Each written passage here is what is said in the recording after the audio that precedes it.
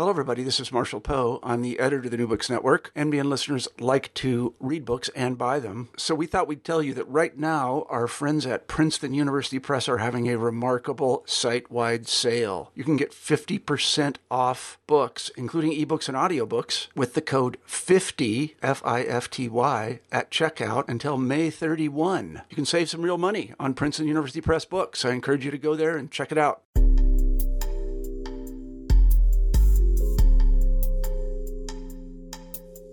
Hello and welcome to a new episode in the New Books and Gender Studies podcast. I'm one of your co-hosts, Kyle McMillan, and today I have the pleasure of being joined by Professor Daphna Hacker and talking about her new book, Legalized Families in the Era of Bordered Globalization. Professor, how are you doing today? Thank you. Thank you for having me. I'm fine. Yeah, so I just wanted to start out by sort of talking about you and what sort of is your academic background and what specifically led you to write a book about, the concept of legalized families. Well, I have an unusual career. I have first and second degrees in law and then a PhD in sociology. So I'm among the few who can look at the law from a sociological perspective and look at sociology from a legal perspective. And since I think families are the most fascinating things on earth, more than organization and public sphere and politics per se, I find myself drawn again and again to studying families. My thesis was on single women. My PhD was on divorce and parental arrangement.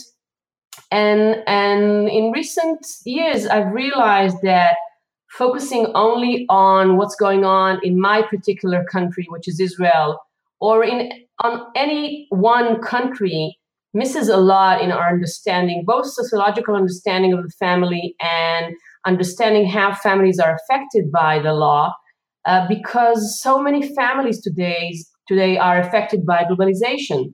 So I'm arguing we should move to the concept of families' laws, meaning how, for example, immigration law or labor law or international law affects families. Right. And I guess, why did you find that, the intersection of family and globalization was sort of a gendered phenomenon? Well, when you're a feminist and when you study gender, you see gender all the time, everywhere. There isn't one phenomena that is not gendered.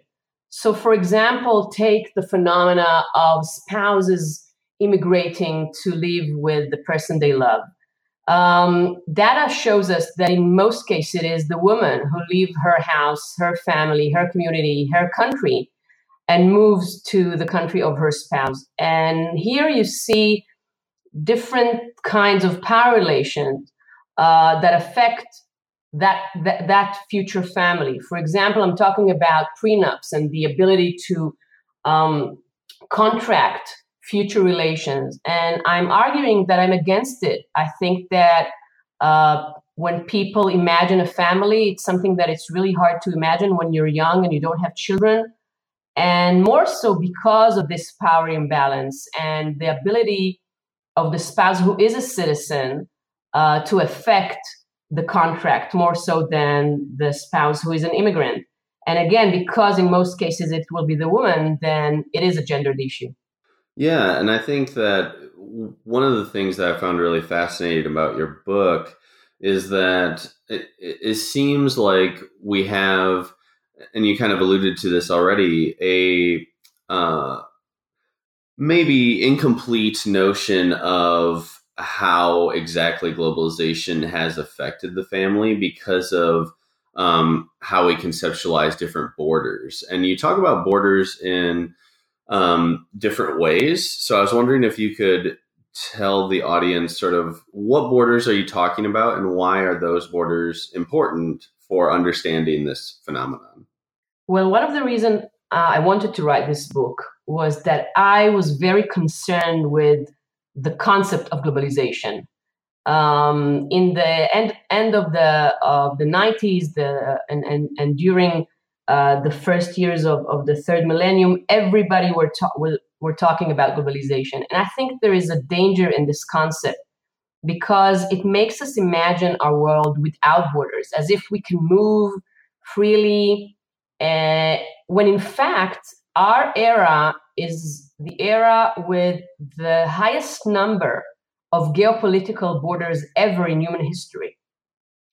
And if you look at what's happening in the Mediterranean and people willing to risk their life and drowning in thousands, just because they want to cross it to Europe from Africa, from the Middle East, you realize how many more people would have liked to cross the border and cannot. And in fact, less than 4% of the globe's citizens do not live in the country in which they were born. So we are in a very bordered reality. So I was interested in the interrelations between global forces and borders. So mainly geopolitical borders, but also borders that are based on economic status, on gender, on citizenship, what we call social boundaries. Yeah, and I think this is kind of a little bit of an aside, but I think an important and interesting one. Why do you think it is that in the era that we are the most bordered is also the era where this concept of sort of globalization, or maybe thinking of ourselves as global citizens, has sort of been a parallel movements or parallel thoughts that happen? That's a great question. And I think the answer is first and foremost technology. It's not as if people didn't move in the past. We had, ancient empires that ruled half the world. But today, the intensity of the movement, of ideas, of messages, is such that even if we stay put and we don't move at all, we are born, live, and die in the same place, we have the sense of being part of the globe that didn't exist in the past because we are aware of what's going on. I'll give you an example from the book. There is a chapter that deals with children's poverty and with the fact that children in the global south, many of them suffer from very bad conditions, and it's part of the harsh inequality between the north and the south. So in addition to objective poverty, in which people just don't have enough food, they experience subjective poverty because they know how people in other places in the world live. So, for example, when we talk about child labor, studies show us that children in Africa, for example, are working, among other reasons, to buy Nike or Coca-Cola because, they are convinced by the media that this is the good life. So I think the power of globalization, and again, I'm interested in the ways we understand family. We are exposed to a variety of options in relation to family life that we just weren't exposed to before. So, for example, gay marriage is no longer only about whether my country allows it or not, but what is going on in other countries. And may I travel to Canada, for example, to marry the person I love, even though she is from the same sex.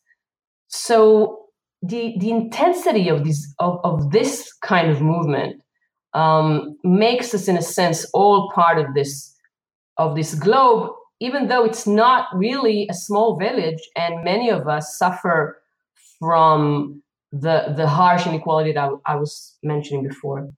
Yeah. So going back to sort of your focus on the family, and you mentioned earlier how we need to transition from this legal framework of maybe individual countries, and we'll get into how that might be divvied up later, but from family law into this family's law. You mentioned in the book a process of families becoming legalized. So what is that process, and why should that be included in our sort of new legal framework and how we think about family life? Families were always legalized. The question, who am I allowed to marry? What are the consequences of marriage regarding property? what it is that we owe our children. Do we owe anything to our elder parents? What happens when we divorce? All these questions are legal questions. And it's amazing how people, for example, decide to marry, not asking themselves, what are the legal consequences of this move? Although obviously there are. Take, for example, inheritance law. In many countries, the minute I marry, that means that a part of my estate will go to my spouse. So in my family law class, the first exercise my students have to do is to draft a prenup. And that makes them realize that entering into marriage is a dramatic legal step, whether you draft a prenup or not. So we are all legalized in our family life, even if we're not aware of it, even if we don't want to think about it. Now I'm interested, and this kind of goes into one of my questions that we'll kind of tackle now. But so the first part of my question is, what happens largely in your family law classes when you ask them to write a prenup? It's very interesting. They are divided into groups of 4. 2 of them are the couple that plan to marry, and 2 are the lawyers. Each one has a lawyer. So in the beginning, they ask themselves, the client and the lawyer, what it is that they think should be in this prenup. For example, in Israel, as in many other countries, we have religious family law, in which the husband has the ability to prevent a divorce from a wife, while a wife cannot do that, the same thing for a man. So it's both in Judaism and in Islam. So do we want to try and contract that out, not allowing the man to do that to the woman? But I think why I love this exercise so much is that it makes them realize that they don't want the law to be part of their spousal relation, at least not in the beginning. It ruins romance. It enters suspicion. So there's a tension there between our perception of marriage as this romantic moment, a moment in which we trust our spouse, and realizing, surely in a class on family law, how many disappointments there might be, and do we want to try and prepare for these disappointments? And many of them, and I don't blame them nor try to convince them otherwise, says, well, when you decide to establish a family with someone, you're taking a huge risk. And in a sense, nothing can prepare you for that. And you just have to realize what it is that you're entering, and knowing that, life are full of surprises. So it's also an exercise about the limits of the law. Right. And you had mentioned earlier in our conversation that you argue that prenups are sort of an overall sort of a bad idea. So do you want to highlight, sort of how did you arrive at that argument? And then why do you think that, and this kind of brings up another question in my head. So why do you think we compartmentalize how the law affects family life like that? I feel like people sort of separate prenup as like almost an additive to how we normally see how family law works. So why do you think that is? Well, let me start by giving an example about how important empirical knowledge is. And in the book, I'm trying to use both my sociological skills and my legal skills. So, for example, there are studies that show that people are suffering from what is called the honeymoon bias when they are entering a prenup. In the sense that you ask them, what is the rate of divorce in the US? They would say 50%. What is the risk of you being divorced? They said 10%. So they are not really taking seriously the option of divorce. So what this prenup is all about. Moreover, you wouldn't want people to decide on the best interest of their children who are not born yet. And going back to globalization, what about relocation? What if some someone gets an offer in another country, a job opportunity. Can you really imagine that? Can you really prepare for that? Can you really contract not to travel? Again, what I'm saying is that we are entering this venture together. If we do, and we just have to realize it's a risk, and we'll have to make our way as we go. In addition to the family being sort of this legal category, you also highlight how it's not only a social practice, but also sort of this interactional accomplishment. So why is it important that we understand the family in this sort of multidimensional way, given sort of the heightened rise of globalization? I think one of the things that this book made me face is my normal attitude towards family. And I admit in the book that I think families are important, and that I do not want to imagine a world in which we are just individuals and we live for ourselves and we don't have this kind of relationship. Having said that, the book also demonstrates how differently families are perceived in different parts of the world. So, for example, in some societies in Africa, you don't have a word for parental love. And parental love is first and foremost about supplying material needs and not emotional ones. In some countries, spouses don't live together under the same roof. In others, as we know, very high divorce rates and high rates of singlehood, and people, saying this, I don't believe in the marriage institute. So, and many people choosing not to have children or just not having them. So it's at the same time mapping this huge variety of the way people practice family, and we have to understand it. For example, going back to the law, do we want many international conventions on the family?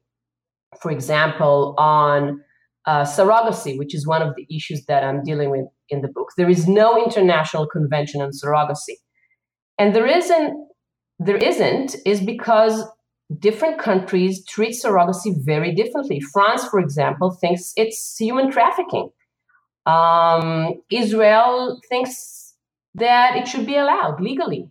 In the States, it's a private and a market thing. So as a global community, we have to think, do we want a shared normative umbrella over families? And to realize that because families are so important to culture, to religion, to communities, we have to accept that different religions, different communities treat family differently. But again, there are dilemmas. For example, what do we do with polygamy? So again, in the era of globalization, people want to move with their family, and not even one country in the West allows a Muslim man to bring more than one wife from his home country. That means that in many cases, there is another or 2 or 3 women left behind. Another example, in Singapore, for example, more than a third of Singaporean men bring brides from other Asian countries. Should the government allow it? Is it a social problem? So these are the questions I'm interested in. And I end the book with calling everybody, students, researchers, policymakers, judges, to shape their own familial vision. And it cannot and should not be the same, but at least we will know, each one of us, what it is that we think a family is, and is it important? And if it is important, how do we make sure that we allow families to thrive?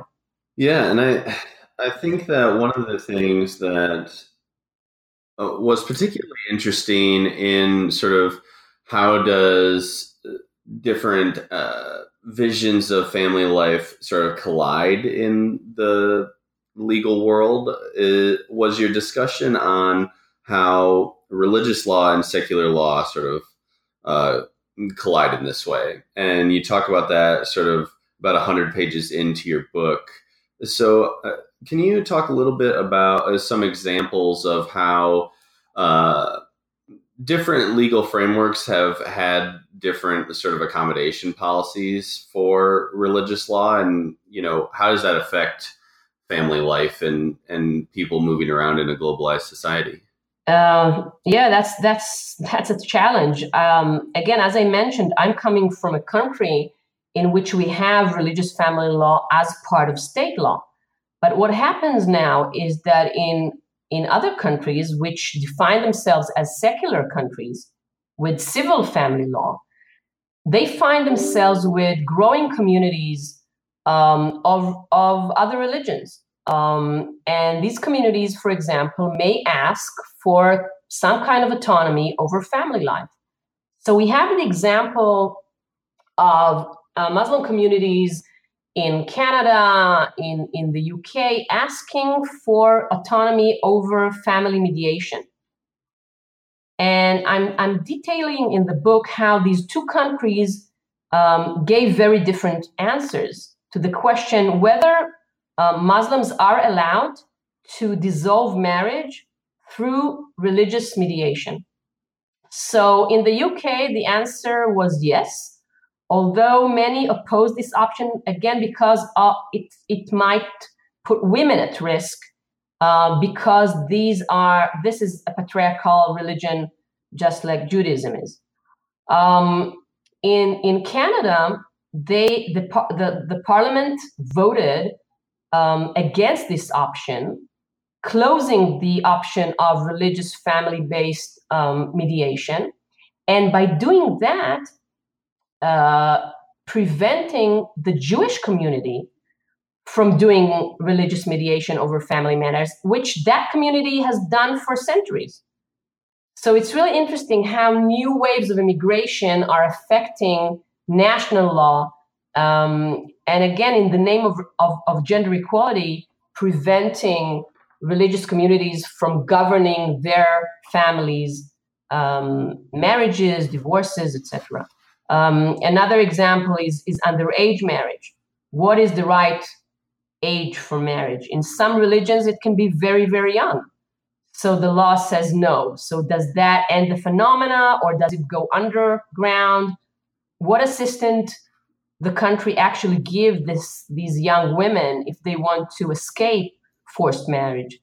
All these are relatively new challenges that many countries in the global north have to tackle now because of immigration.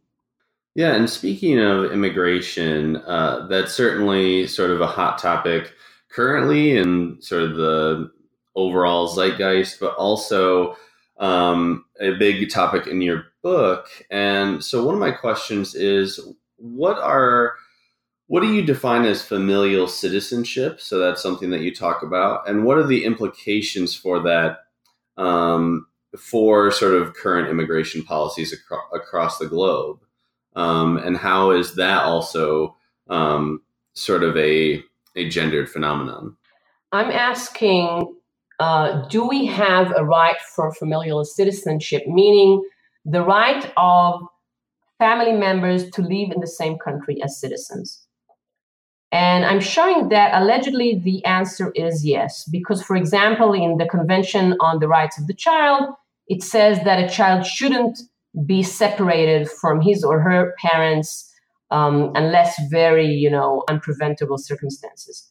But in action, I demonstrate how the rates of familial visas, spousal visas or parental visas, are diminishing as more and more countries do not want families to be united or reunited, preferring, for example, unaccompanied laborers that just come to work without their family and are not allowed to bring family members.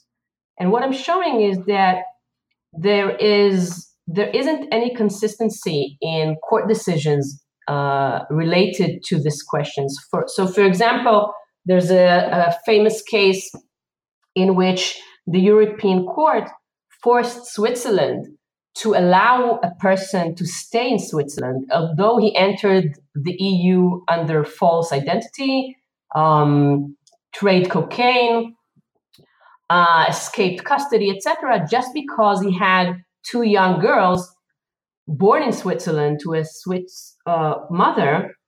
And even though these young girls didn't really enjoy their father because most of their childhood he was in jail.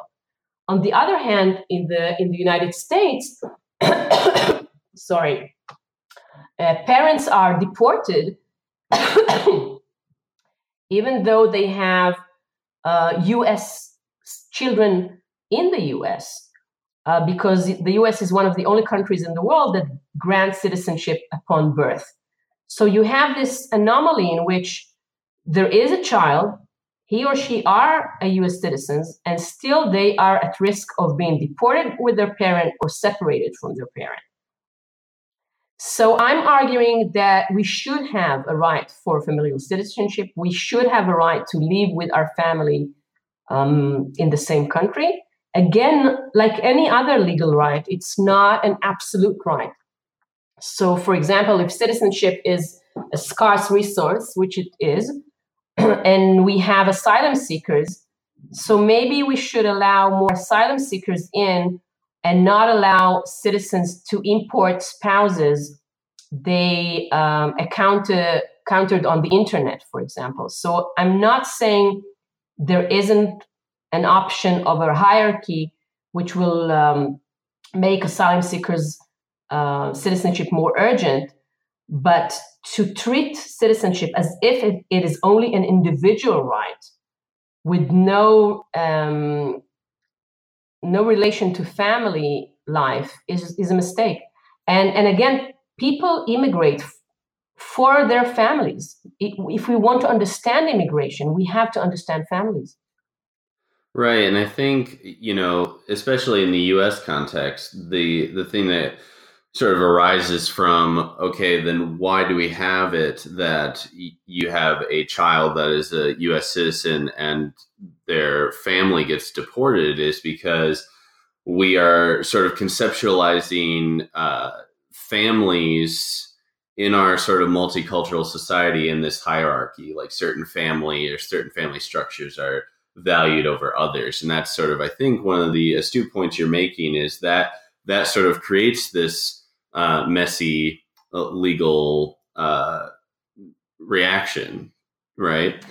But even if we are just focusing on the nuclear family, one of the tables that I'm offering in the book compares the discourse on parental divorce in the global north and parental immigration for remittances in the global south.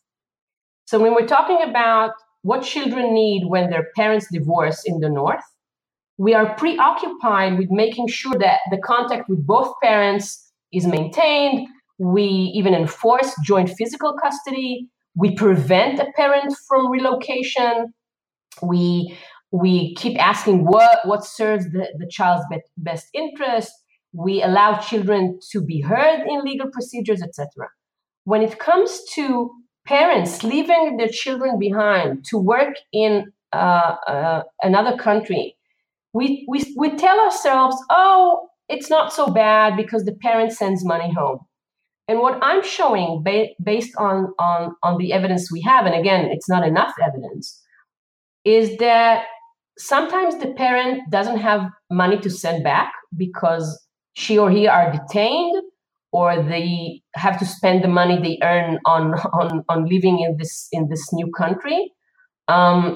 Sometimes the money is sent, for example, to the grandmother, and the grandmother has, other kids and other grandchildren. There is no guarantee that particular grandchild will get the money.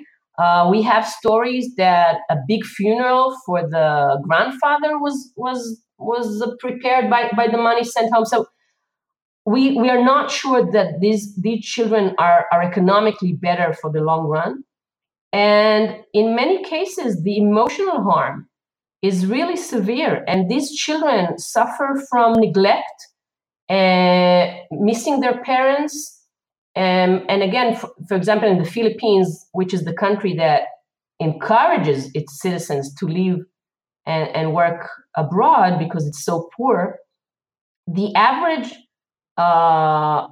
years a mother doesn't see her children is more than 7 years. Fathers don't see their kids for 9 years and more. So these are children that are grown up without their parents. So how can we tell ourselves that parents in the North are crucial for the children? Children have to be in constant contact with both their parents. And when it comes to children in the global South, we tell ourselves that it's okay that their parents have to leave to make a living, to survive. So I think that a reality in which parents have to leave their children behind is a global failure. And we all have to be concerned with this million of children in the Philippines. 9 million children live with at least one of their parents abroad. I think we should be all concerned.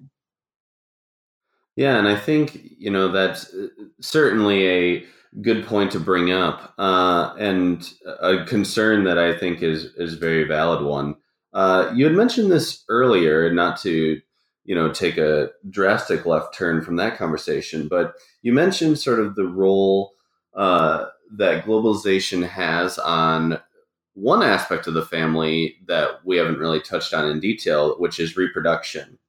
So you use two case studies in the book in particular, and I was hoping that you could unpack sort of the two case studies that you use, and why did you use those specific examples to talk about reproduction and globalization? Well, the first case study is about Irish women who are forced to travel to England to have an abortion. And I chose this particular case because it's not about the global South. It's only about the global North. And yet, 4,000 women are forced each year to travel to another country to give an abortion. And I think this is horrible. And again, I give examples of women who couldn't afford a night in the hospital and were traveling back to Ireland in the train and bleeding. And really, I have no words to express how horrible I think that is. So again, it's the interplay between globalization and borders. On the one hand, Ireland says, we will not prevent our citizens from traveling to have an abortion. We don't like it, but we will not prohibit it. And on the other hand, the border is there, the geopolitical border, the economic border, of course, the gender border. The other example is about transnational surrogacy, in particular, Israelis traveling to India to use Indian women as surrogates. It's a fascinating case study because we don't, as I said, we don't have an international convention on surrogacy, so it's all up to the national laws involved. And in Israel, the law of Israel only deals with local surrogacy. So the interpretation is that if something is not prohibited by the law, then it's allowed. So Israel, again, like Ireland, allows its citizens to do illegal things in other countries and come back. So in Ireland, it's abortion. And in Israel, it's, for example, surrogacy for same-sex couples, which is not allowed in Israel with Israeli surrogates, but is allowed abroad. Another thing that is interesting about this case study, which is still to be studied, is that in 2015, India closed its gate to transnational surrogacy, although it was making millions out of this global industry. So something put an end to hyper-capitalist reproduction industry. And it's interesting to study whether it's national pride or concern, all of a sudden a concern of poor surrogates in India or something else. Yeah, and I thought those two case studies in particular really highlight sort of different ways that globalization affects family life, outside of what we were talking about earlier in terms of the family setup itself, but sort of a very important aspect of the family for some families is this sort of reproductive aspect. So I thought those two case studies were really crucial to understanding your overall argument. And Absolutely. And I think I'm also in another chapter, I'm talking about transnational adoption, intercountry adoption. And again, I think the stories are really fascinating because there was, a few years with this huge amount of number of international adoption. Is this the solution to child poverty? And then a sharp drop. And I think, again, the story about the relations between the US and Russia on that issue is really amazing because Putin was insulted by a law US Congress passed on corrupted officials, and overnight decided to not to enable, no longer to enable US citizens to adopt Russian children, even if that means that these children are left in horrible institutions. So again, it's the potential of globalization. We might be able to find homes to these children in other countries, but national politics, very narrow national politics, prevent these children from finding a suitable home. Right. And, another aspect of sort of family life that you talk about in terms of how globalization impacts it is familial violence. So what is that impact? And then, I feel like this is sort of an obvious question, but sort of why is this a gendered phenomenon? Well, it is an obvious question. In most cases of spousal violence, it is the man who is violent towards the woman. When it comes to violence towards children, it's more complex. And it's also mothers who are violent toward the children, again, in different ways and under different circumstances, but it is the reality. So this chapter looks at a variety of things. For example, should we expand asylum-seeking visas to women who are abused by their husbands in their home country?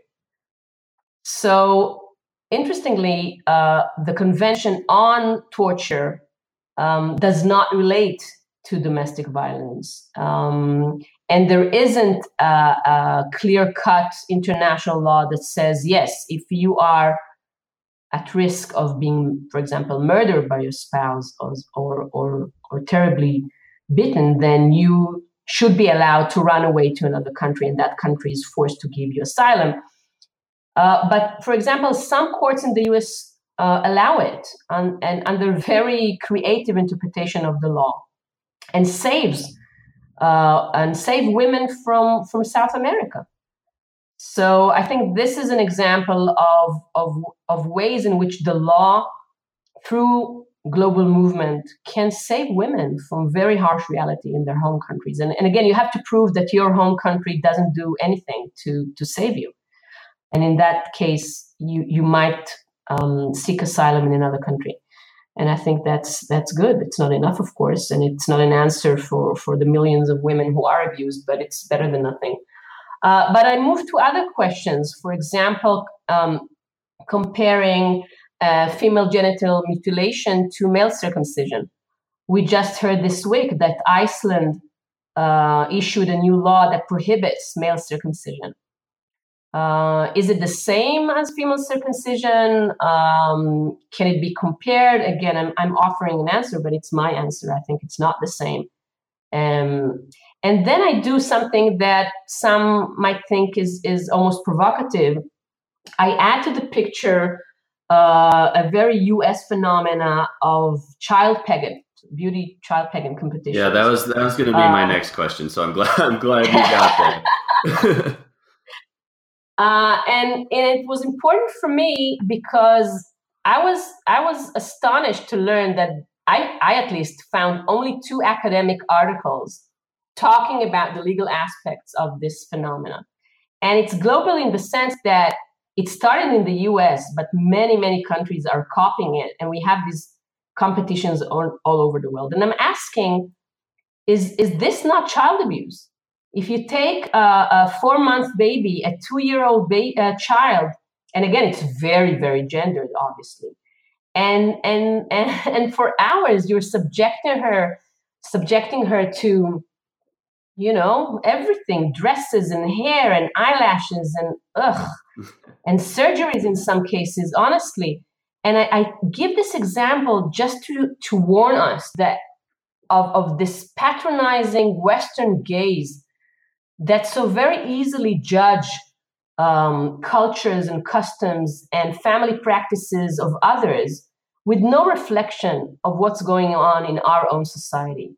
And I think that these beauty contests for children have no cultural value, are not based in any religion, in any tradition, only cause harm. And we're heading towards the International Women's Day, and we are in the midst of the Me Too campaign, and all these competitions are objectifying young girls, babies even, and we don't do anything about it. So when we're talking about family practices, it's not only looking at other societies and saying, oh, these societies are so violent and families there, they don't know how to behave, but looking inside and asking what it is that we're doing and what kind of familial culture we are exporting to other countries. No, and I think that is a very sort of astute point, and that's why I wanted to ask about it, because I think there is this sort of gut reaction or sort of inclination to have that sort of Western gaze upon other family structures, and I think that the child beauty pageants, I'm just thinking anecdotally, but I imagine that if you asked most people in the United States, do you consider this child abuse, there would at least be a majority, maybe not that much higher than 50%, but would probably say, no, it's not child abuse, right? So it's very interesting, and I think it's a great example that you bring up in the book. And then one other aspect of family life that I also think doesn't get talked about, at least as much in other places in the world, in the US, is old age. So how is what happens to as family members age a sort of bordered, gendered, legal phenomenon? I thank you for this question, but because the last chapter of the book, which is about old age, is very important for me. Although it's only a beginning, an invitation for a discussion and further studies, because we know so little about it. Because what I'm arguing is that both in the sociology of the family and in family law, we treat families as if family relations end when the kids reach the age of 18. When in fact, most of our lives, we are part of family as grown-ups. We parent grown-ups, and we are grown-up children of parents. And this is a neglected area of research and of normative discussion. So I'm ending the book with this chapter to highlight the importance of discussing family relations at old age, and the importance of discussing old age in general, because we are experiencing, again, for the first time in human history, an increasing rate of elder people with decreasing rates of childbirth. So this is becoming an acute problem of how are we going to sustain ourselves with fewer children in the economy and people living longer and longer. And I chose one aspect of globalization. There are many others in which more and more countries are adopting the solution of importing care for elders. So Israel, for example, we have the state allows us to bring a caregiver from abroad, and she is expected to live in the house of the elder person 24/7. She's not allowed to bring family members. If she gives birth, the baby is expected to return to the home country, even without the mother. So again, it's stripping these caregivers from their familial subjectivity in order to care for our elder parents. And this solution is also apparent in Italy and in other countries. Because again, Western countries don't have a good answer to the question, who is going to take care of elder people? And we want to keep them at home. We don't want to institutionalize them. Institutions are expensive, etc. So I'm asking, what are the prices of this solution? And what happens to family relations with the elder person? I think it's an invitation for discussion because there's so much more to be said and studied. Yeah, and that chapter in particular made me think about sort of my own experience as a relative young person in the United States, and how many people in my generation sort of think of Social Security, one of our sort of staple safety nets when you reach old age, as something that probably won't be around when we are old, right? And so that's sort of like another legal framework that we're looking through, where we might see another era of a large amount of elderly people unable to care for themselves because of sort of legal consequences and policy changes, right? Right. And for example, when someone objects immigration, we have to understand that in many cases, and I think that what happens in Germany, and this is something Merkel understands, without immigration and with such low rate of childbirth, there will be no one to care for the elders. And if you prevent visas for labor, then again, one group that will suffer and is suffering are the elders. So it's part of the story. And we all have to talk about it, and it's not discussed enough. No, I would agree. And if I'm being completely honest, when I was reading your book, when I got to that chapter, I was sort of surprised that I had not thought of it either. I was like, oh yeah, this is a huge part of family life that even reading a book on the legalized families in a global society, I hadn't primed in my head like that would be talked about. So I think that is certainly a neglected area of this whole phenomenon. And I know I'm taking a lot of your time, and this is sort of, it might be a difficult question to answer because of how comprehensive and also, comprehensive that your book is, and also how much it paints sort of a complicated picture of family's law. But if there's one takeaway that you would want readers to get from your book, what would that one sort of main point be? That families are important. I think both in sociology and in law, the area of family is in the periphery.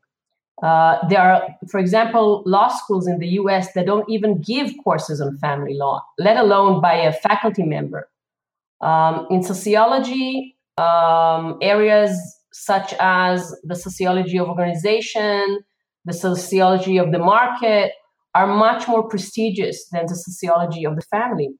So my main message in this book is that for most of us, most of the time, our family is the most important thing.